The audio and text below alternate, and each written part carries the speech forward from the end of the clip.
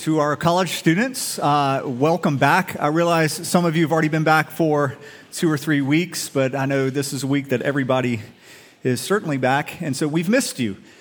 And what I want to ask is, if you are one of our college students, would you mind standing up right now in the balcony? It's amazing, almost all come to the 8 o'clock service, which I don't get. Thank you for coming to the 11:15. You probably stayed up late to watch. No, you have to stay standing. I didn't say sit. What we want to do, I want to pray for you before we start off opening up God's Word together. So, church, if you would pray with me for our college students. Father, I thank you for the many students that you have brought here to our church. Lord, I pray that we would serve one another well. Lord, I think of my time in college and the relationships that I built and the things that you taught me then still serve me to this day. And so I pray that you would do a deep, deep work in the students that are standing here in this room. I pray that you would teach them to ask the right questions as they go to their classes, pursue the right relationships, pursue the right things during their time in school. And Lord, I pray that you would be so kind to speak to them and they would hear your voice. Grow them in their giftedness, but more importantly, would you grow them in character and the fruits of your Spirit. So Lord, fill them with your Spirit and use them this year. And we thank you for them. In your name we pray, Jesus. Amen. Thank you. Now you're allowed to sit. So if you have a Bible, turn to Mark chapter 1. Mark chapter 1. We live in a period of history where there is more technology, more knowledge, more medicine, medical advancements, more food than any other time in history. Most of you in this room, even when I said open your Bibles too, you pulled out your phone and you turned your Bible on. You carry in your pocket more computing power than what sent the astronauts to the moon on Apollo 11.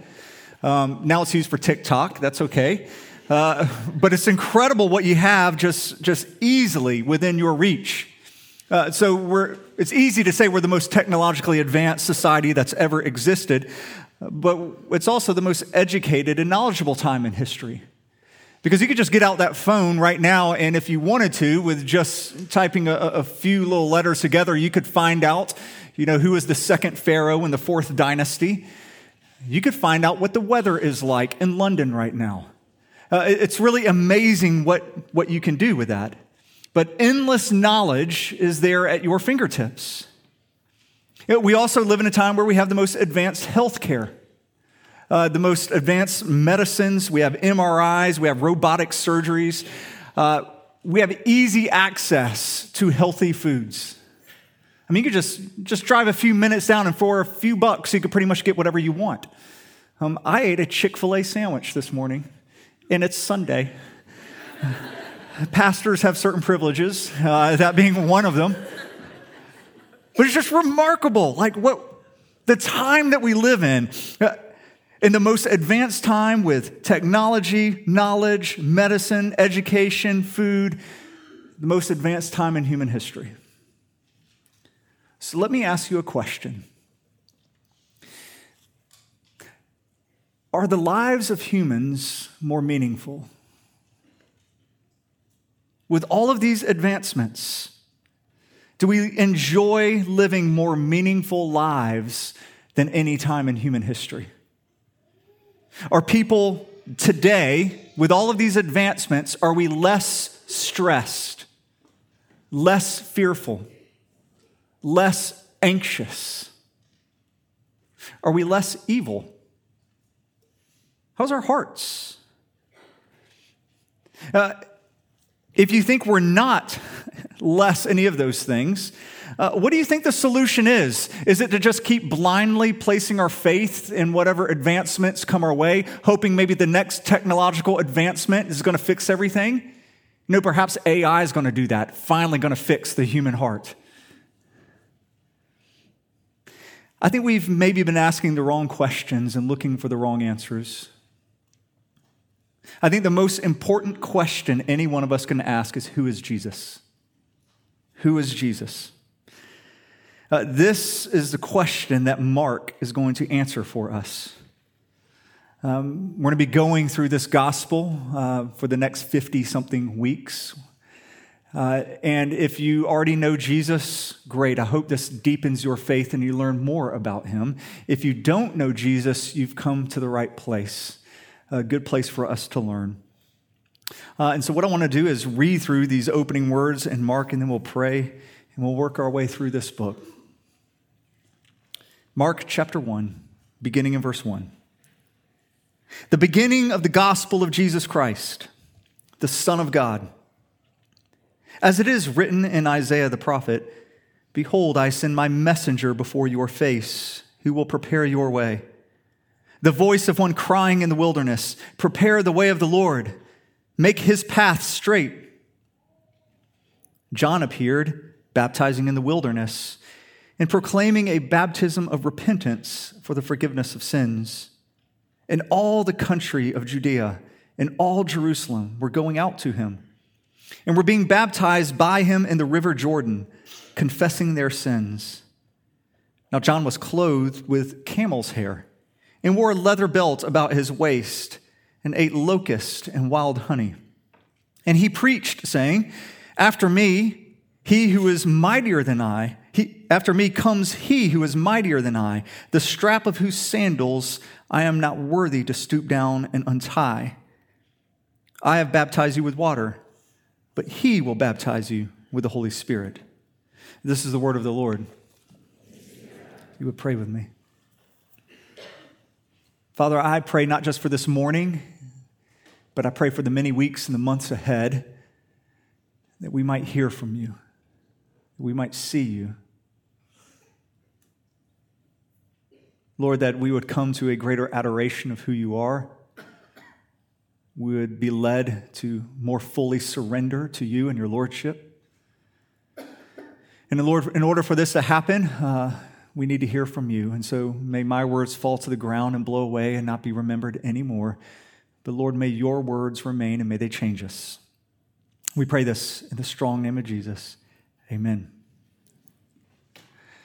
So before we jump into the actual text, let me begin by just giving you some background information about the Gospel of Mark. So the Gospel of Mark was written by Mark. Good. We're on the right track. I just want to make sure you're awake. It was written by Mark, or known elsewhere as John Mark. He was the cousin of Barnabas. He was a co-worker with Paul. He went on a missionary journey with Paul. If you remember in Acts, they did not get along. It did not end well.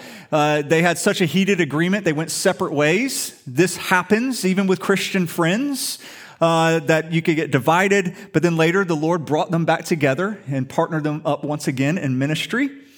John Mark was also really good friends and a disciple of the Apostle Peter. They were so close, as a matter of fact, that Peter, in his first letter, he calls Mark my son. They had that type of relationship, one of a father and of a son. And because of this, most scholars, when they read the book or the Gospel of Mark, they really think you're reading the Gospel according to Peter, because Peter's fingerprints are all over it. And indeed, if you read through this gospel compared to the other gospels, there are more stories about Peter here than in the other ones. And actually, they're more negative. They show Peter's failings, which is remarkable that Peter would include those, or perhaps Mark didn't like Peter and secretly included those. But we know all of those stories about Peter as well. Most scholars also think that Mark was written between 30 to 35 years after the life, death, and resurrection of Jesus.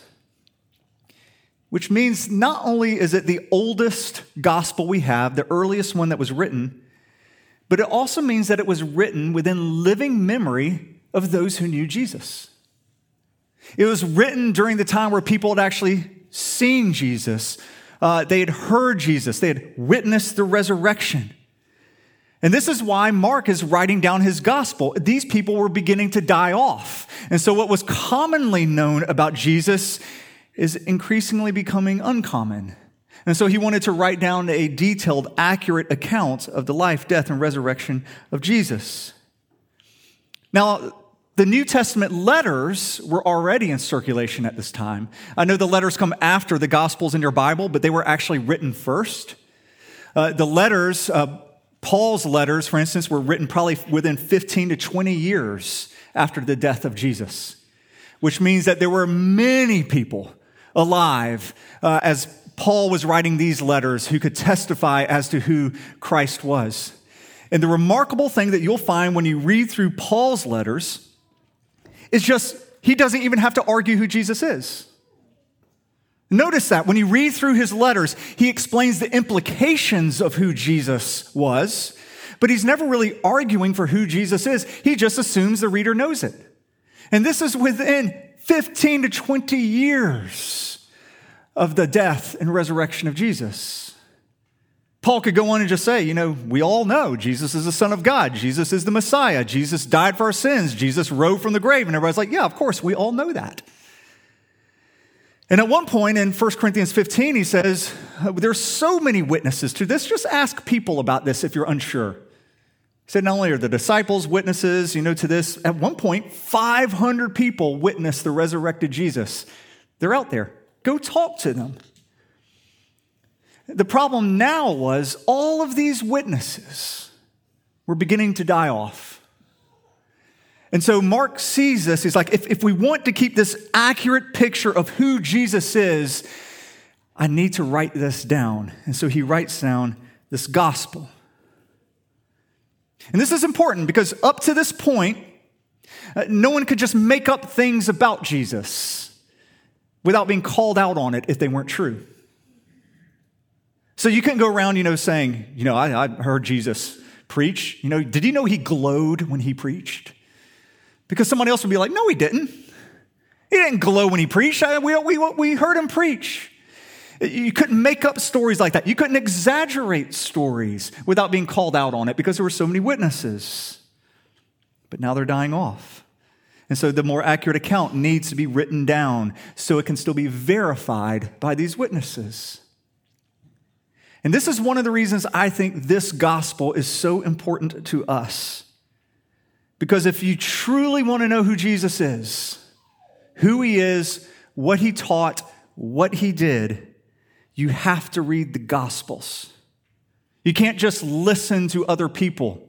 You can't go to, the airport or to Walmart and pick up whatever book on spirituality and learn about Jesus that way. Or just, whatever your friend happens to say about Jesus, that they believe Jesus was like this, or whatever op-ed says, well, Jesus, he never did this, or he always did this. Always go back to the Gospels.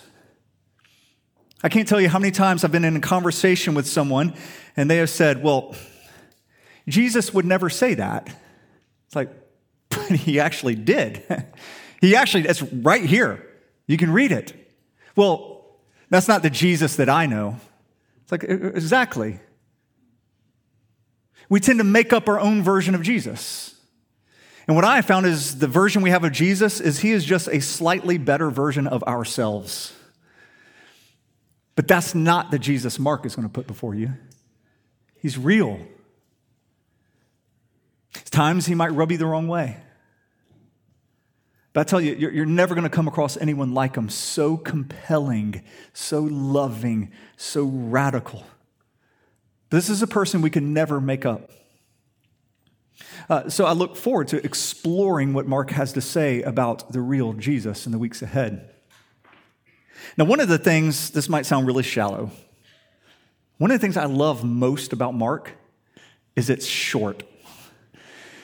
It's only 16 chapters. I mean, it is a short gospel. Most of you know this, but I'm dyslexic. So if you could get short and to the point, it's going to help me out. The only way that I actually graduated from college is because Lauren did all my reading for me. So guys, find a girlfriend who'll do all your reading for you and just tell you about it because I had to lean pretty heavily on her.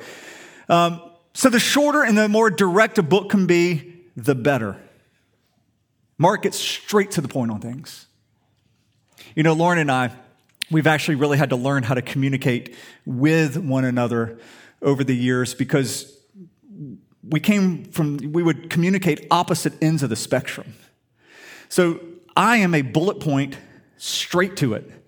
Lauren loves to tell stories because she loves people. She loves the situations. You know, I don't like people apparently, but she just tells these huge stories. And so she can start off by telling me, I ran into so-and-so at the grocery store. I'm like, You know who that person is? No. Yes, you do. You know, that's Natalie's friend's mother. No idea. You met her twice. Don't know. Well, anyway, you know, she was going to the track meet of her other daughter, and she was taking orange slices there, and yada, yada, yada, da, da, da, yada, yada. It goes on and on and on.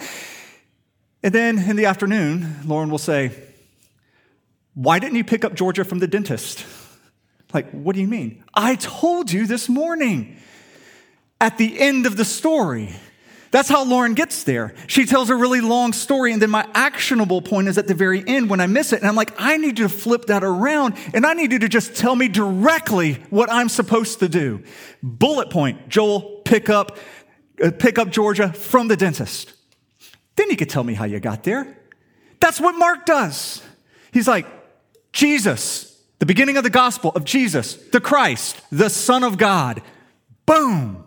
Now let me tell you how we got there. And now he's going to be unpacking this story or stories that tell all about that bullet point he puts right at the very beginning. He doesn't mince any words. There's no long birth narratives there. It's just the beginning of the gospel of Jesus, the Christ, the Son of God. And so Mark really resonates with me. If you want an image of how Mark is going to be written out, I think the best image you can have is one of a slideshow. Picture somebody giving you a PowerPoint slide of their summer vacation, in which it's just, boom, slide after slide. You know, hey, we went to Yellowstone. There's us by the sign. Boom. That is, Old Faithful geyser. It shoots water really high. Next, there's a bison. Some people call him buffalo. You're just going through slide after slide after slide. That's what Mark's going to do. Point after point after point after point with a little bit of commentary. Image after image after image. All building a case and showing us Jesus is the Christ, the Son of God. But he does this. He goes from slide after slide after slide in a relentless pace. He uses the word immediately more than the rest of the New Testament combined. But Jesus is just moving from thing to thing to thing. Look at all that happens just in chapter 1. So in chapter 1, verses 9 through 11, Jesus is baptized. Verses 12 through 13, he is tempted in the wilderness by Satan.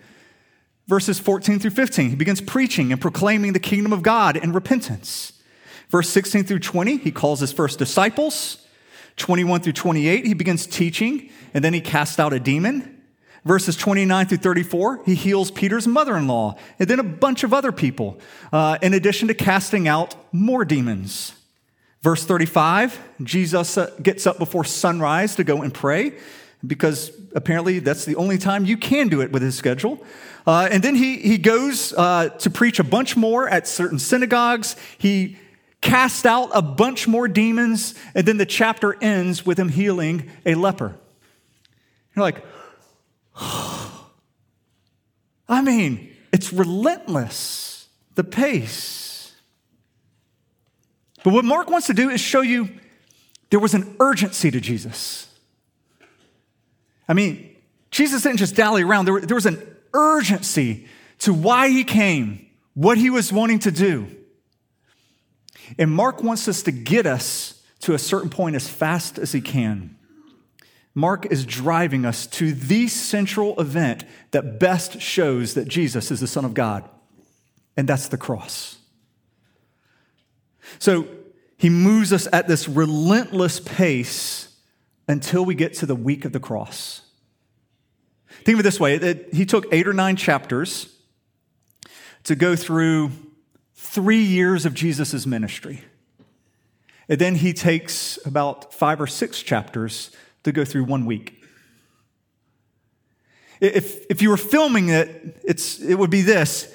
He all of a sudden zooms closely in and he's filming it in slow motion because he doesn't want you to miss a single detail of what happens during that final week, because that's where you recognize who Jesus is. Everything culminates at the cross. There you realize the point behind all of Jesus' teachings, the point behind all of his miracles. You only fully understand him as the Son of God when you see him with arms stretched out, bleeding, dying, suffering on a cross. Now, we're told at the very beginning of this gospel who Jesus is. I mean, he begins it in verse 1. Jesus the Christ, the Son of God. But hear me, no one else in the gospel is ever going to confess this or understand this while Jesus is still living. So essentially what we're getting is a little secret at the start. It's almost like Mark goes, hey, Jesus is the Christ. He's the Son of God. We tuck that away, and then for the rest of Mark, no one gets it. No matter what Jesus does, no matter what Jesus teaches, they all walk away with questions, with confusion, but not confession. That does not happen while Jesus is alive. Just look at all of the confusion around Jesus. In chapter 1, we see Jesus casting out a demon. People, of course, are amazed by that, but then they're really confused. Verse 27 says they questioned among themselves, what is this? What's happening? Even the demons have questions about Jesus. They're like, what are you going to do with us? Are you going to destroy us? Why are you here? Chapter 2, Jesus heals a paralytic man. He forgives him of his sin. Everyone's in awe, but also in uproar. They have questions. Why does this man speak like this? Who can forgive sins but God alone? Later on in chapter 2, you get even more questions. They pepper Jesus with questions. Why does he eat with tax collectors and sinners? Why doesn't he make his disciples fast like John's? Why does he do what's not lawful on the Sabbath? In chapter 4, in that famous story we have of Jesus calming the waters, the wind and the waves, there's essentially a hurricane coming, or that's come up, and Jesus speaks to it like a child. He says, be quiet, stay quiet. The wind dies down, the waves die down, and you would expect at that moment for the disciples to bow in worship and say, you're the Son of God. Instead, their reaction is this: who is this? They don't know. They get among themselves and are like, who is this man who can, even the wind and the waves obey him? In chapter 8, Jesus asked the disciples a question of his own this time. He's like, I'm sick of being asked questions. I'm going to ask you a question. Who do people say I am? Who do people say I am? Well, there's like, some say you're John the Baptist. Some say you're Elijah. Some say you're a prophet. And Jesus goes, well, who do you say I am? And Peter steps up to the plate. And now we're thinking, here's the confession. Here we go. He goes, you are the Christ. Then he stops. And when you read Matthew's account of that story, Peter says, you are the Christ, the Son of the living God. Mark doesn't include that. So you get a true, but only a partial confession. You are the Christ. Why doesn't Mark include that confession of you are the Christ, the Son of the living God? Well, once again, it's because Mark is driving us somewhere. He's taking us to that place where all the threads come together. He's taking us to the foot of the cross. It's only at the foot of the cross after Jesus died that you get the first human confession that Jesus is the Son of God. In Mark chapter 15, we read that Jesus, he's on the cross, he utters out a loud cry. Mark doesn't tell us what that cry is, but it likely was tetelestai, or it is finished. And then we read that he breathed his last. And there at the foot of the cross, there was a Roman centurion who saw it, a Gentile. So not a Jew, just a Gentile soldier saw it. And when he saw Jesus die, he said, truly, this was the Son of God.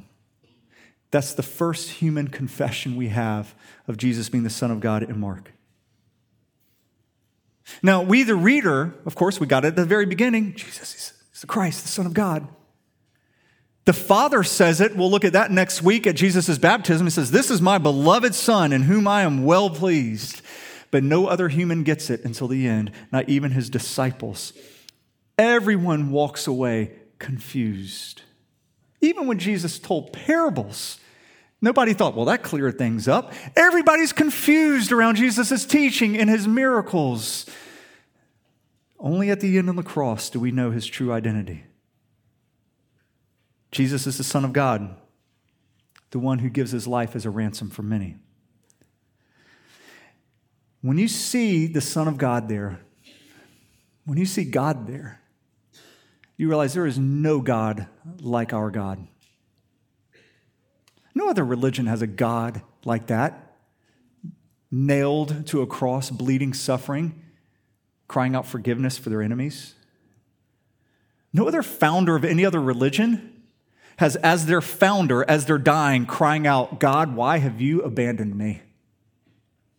Not a very good way to start a religion. Jesus is utterly different. It's captivating. And as we read this, Mark says, you want to know where justice and mercy and love meet. You want to know what your God looks like, go to the cross. That's my introduction to Mark. I've actually cut it way short because I actually had you read 8 verses before, and we have to go through those. So let me quickly go through these 8 verses before we end. Look at verses 1 and 2. Now I'm going to define some words as I read through this. The beginning of the gospel. Stop there. Gospel is good news or glad tidings. It's what you say when there's been a huge, significant event happen. For instance, when Caesar Augustus was born, the gospel went forth proclaiming his birth. So here Mark is saying something of worldwide significance has happened. The good news of Jesus Christ. Christ is not Jesus' last name. It's his title. In Hebrew, this is Messiah, or it's the anointed one. Jesus is the long-awaited and anticipated king, not just of the Jews, but of the world. And then he is the Son of God. Now, we immediately, when we read that, we think divine. That's not what they would have immediately thought. Son of God meant more you were in the royal line of David. David was called a son of God. King David's descendants were called sons of God. And so that's been the first thought right there is when Jesus is the Messiah, the Son of God. He is the royal line of David, the rightful heir to the throne of David, which will endure forever and ever and ever. That's what you should read there. But then Mark goes, wink, wink, we know he's actually more. Because this is not just going to be some earthly king. He's going to be so much more. And this is what he will begin to unpack for us, beginning in the very next verses. So the beginning of the gospel of Jesus Christ, the Son of God, as it is written in Isaiah the prophet, behold, I send my messenger before your face, who will prepare your way. The voice of one crying in the wilderness, prepare the way of the Lord, make his path straight. Now, Mark, he says this is from Isaiah, but he's actually quoting from both Isaiah and Malachi. He just knows no one reads Malachi. I mean, come on, have you all I mean, how many, it's the last book in the Bible. If you're going through the Bible reading plan, how many have actually made it to the end? He's just a minor prophet. And so you have Mark, he names the big prophet, Isaiah. We all know who he is. And so he smushes Isaiah and Malachi together. But both of the prophecies he puts together are about God coming to this world, to the temple in particular, and bringing about a new creation. God coming to this world and recreating it. Malachi here, last book of the Bible. This is last book in the Old Testament, one of the last words we have in the Old Testament. He tells his people, God's coming. Yahweh himself is coming to this world. And to get you ready, he's going to send his messenger. When I was in high school, I was living in Atlanta at the time, and Atlanta they just won the Olympics. And everybody was going crazy. And so being the studious person I was, I skipped high school that day, and I went to downtown Atlanta for the ticker tape parade. And I convinced Lauren to go along with me. I was a bad influence even then. But no one remembers what they learned in school that day, but I remember the ticker tape parade. And after that parade was over, Atlanta got really busy. New stadiums were built. New dormitories were built. They started cleaning up everything. Fresh paint was everywhere. Downtown Atlanta was transformed over the next 5 years. You can think of it this way. The gospel of Atlanta having the Olympics went forth, and now the city had to get itself ready to host them. There was a joke that people used to say about the Queen of England, that everywhere she went, she would only smell fresh paint. Which is true. Wherever she went, wherever royalty comes to, everybody gets things ready and freshened up as fast and as quick as they can. Here, Malachi, he's saying, it's not just a king who's coming. It's not just a prophet who's coming. Yahweh himself is coming. Get ready. And to help you get ready, I'm going to send a messenger to do this. And 400 years later, he sends John the Baptist. John the Baptist was unusual. I got to get this image out of my head. But the image I have of John the Baptist is Mad-Eye Moody from Harry Potter. It's the first image that's in there. And I don't know, I need to get it out, replace it with something else. I can't help it. But he was eccentric. I mean, none of you are wearing camel's hair or leather belts, or maybe some of you have leather belts. You do. You didn't eat locusts this morning, I could guarantee that. So he was a character, intense, singular in his purpose. He was to prepare the way for the Lord. And if you want the Lord to come to you, you need to be prepared the same way. So I briefly want to just mention 3 things that John the Baptist did to prepare the way for the Lord. First was this: he baptized everyone, not just the irreligious or the Gentiles. Ritual cleansings, like washing one's hands or one's feet, was very commonplace practice for the Jews. They did that all the time. But they didn't baptize themselves. That was for Gentiles. Gentiles would immerse themselves in the waters as part of their conversion process. That's how they converted to Judaism. But here, John the Baptist says everyone has to be baptized, Jew or Gentile. I don't care whether you are a prostitute or whether you are a priest. I don't care if you grew up going to church every time the doors were opened, or if you have never once walked into a church building. You have to be baptized because everyone is a sinner. Everyone. It doesn't matter your heritage. It doesn't matter who your parents were. It doesn't matter how you grew up. Like, everyone is a sinner who needs to be baptized. Second, we see in John's baptism not just our need for baptism, but our need to be baptized by another. As I mentioned, these ritual cleansings, these baptisms were commonplace. They were practiced for centuries, but you always did it to yourself.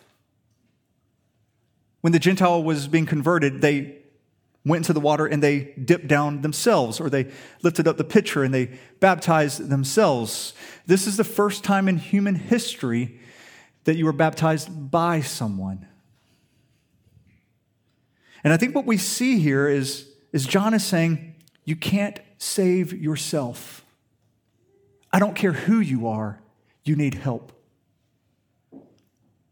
As I look in this room, I see a lot of people who look perfect. You really look good. You guys wearing your Sunday best. It's kind of intimidating. I mean, people, especially visitors, when they come in for their first time and they look around our congregation, like, everybody just seems so perfect. I was like, just give them a minute. But you do look perfect, but I know better. I actually know you're sinners. I know you're sinners, and I know you cannot save yourself. You need someone else to save you. You have to look for help outside of yourself, and John's baptism shows this. And finally, John's baptism points us to the only one who can save us, points us to Jesus. John said in verse 7, "After me comes he who is mightier than I, the strap of whose sandals I'm not worthy to stoop down and untie. I have baptized you with water, but he will baptize you with the Holy Spirit." In other words, John is saying, my baptism can only wash away dirt. You know, the dirt you picked up on the road as you were walking out here into the wilderness. But that's not going to give you the cleansing you need. You need a cleansing from the inside. Your sins need to be washed away. You need to be given a new heart. You need to be baptized with the Spirit. And this only comes from Jesus. As great as John was, his entire ministry was simply to point to another. I've actually heard that's the best way to describe a preacher's duty, is to never point to himself, but to always point to Jesus. To never say, hey, come to me, all who are weary and heavy laden, and I'll give you rest. But to say, go to Jesus, all who are weary and heavy laden, and he will give you rest. Never from the pulpit should you look for somebody to come and save you, because he cannot. Our goal is to point to the one who can. That's all of our goal. As we share our faith with other people, as we just live amongst other people, we should constantly be pointing them not to ourselves, but pointing them to the one person who can actually save them, Jesus Christ. So the question is this: have you gone to Jesus to have your sins washed away? Have you gone to him to get new life through his Spirit? Mark is an invitation for you to go to him even now. Pray with me.